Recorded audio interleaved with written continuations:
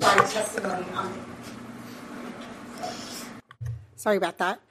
Thank you for the opportunity to provide testimony on the IHS efforts to combat and treat the opioid crisis, particularly synthetic opioids like illicit manufactured fentanyl in our tribal communities.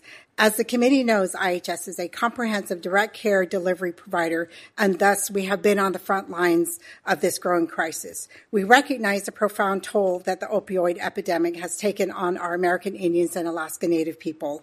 We are not only confronting medical challenges, but also standing up against the threat of our tribal communities. Shortly after this hearing, I will join the Secretary Becerra and other HHS principals to join the Tribal Nations Summit Health Breakout to dialogue between HHS and tribal leaders. The Biden administration is addressing the devastating impact of the opioid epidemic on tribal lands by dedicating millions of dollars to strengthen prevention, harm reduction, treatment, and recovery support services.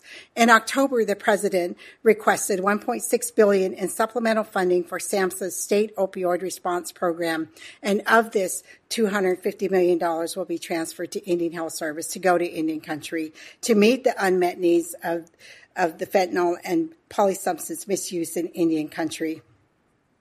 This request underscores the emergent nature of this crisis and the work that we still have to do to strengthen our primary prevention efforts and increase access to the full continuum of care and services for individuals with substance use disorders and their families. We at IHS understand the cost of this converging overdose emergency, the pandemic recovery, continual behavioral health crisis, and the strain on our healthcare system. We also recognize that overdose mortality data is rising and that American Indians and Alaska Native overdose mortality rates increased by 39% between 2019 and 2020. These mortality rates were the highest compared to any other racial or ethnic group. The impact of the fentanyl crisis is personal. In August, I partnered with the many regional, state, and tribal partners at the first National Opioid Summit hosted by the Northwest Portland Area Indian Health Board to address the fentanyl crisis in tribal communities. Collectively, we work to underscore that our approach should be centered on collaboration and support tribal practices that are already in place and are working. And we should emphasize community approaches that strengthen resiliency. Our IHS leadership team is reminded of the importance of centering ourselves in a compassionate care models and ensuring policy decisions are guided by the lessons of lived experiences. We have heard from our tribes that there is a lack of resources for detoxification services for addiction. Detoxification for opioids is challenging and medically complex.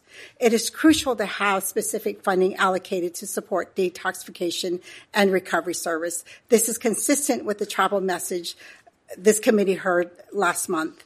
I know that my entire testimony is in place. Therefore, in closing, I and my senior leadership and all of Indian Health Service recognize the importance of working side by side with tribes and tribal leaders to develop comprehensive plans for addressing the opioid crisis in Indian country. But we also recognize that each community plan includes strategies that work for each community.